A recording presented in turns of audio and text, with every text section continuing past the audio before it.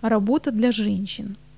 Как мужчинам, так и женщинам открывается широкое поле для деятельности. Хороший повар, умелая швея и знающая свое дело медсестра – вот в чем имеется острая нужда.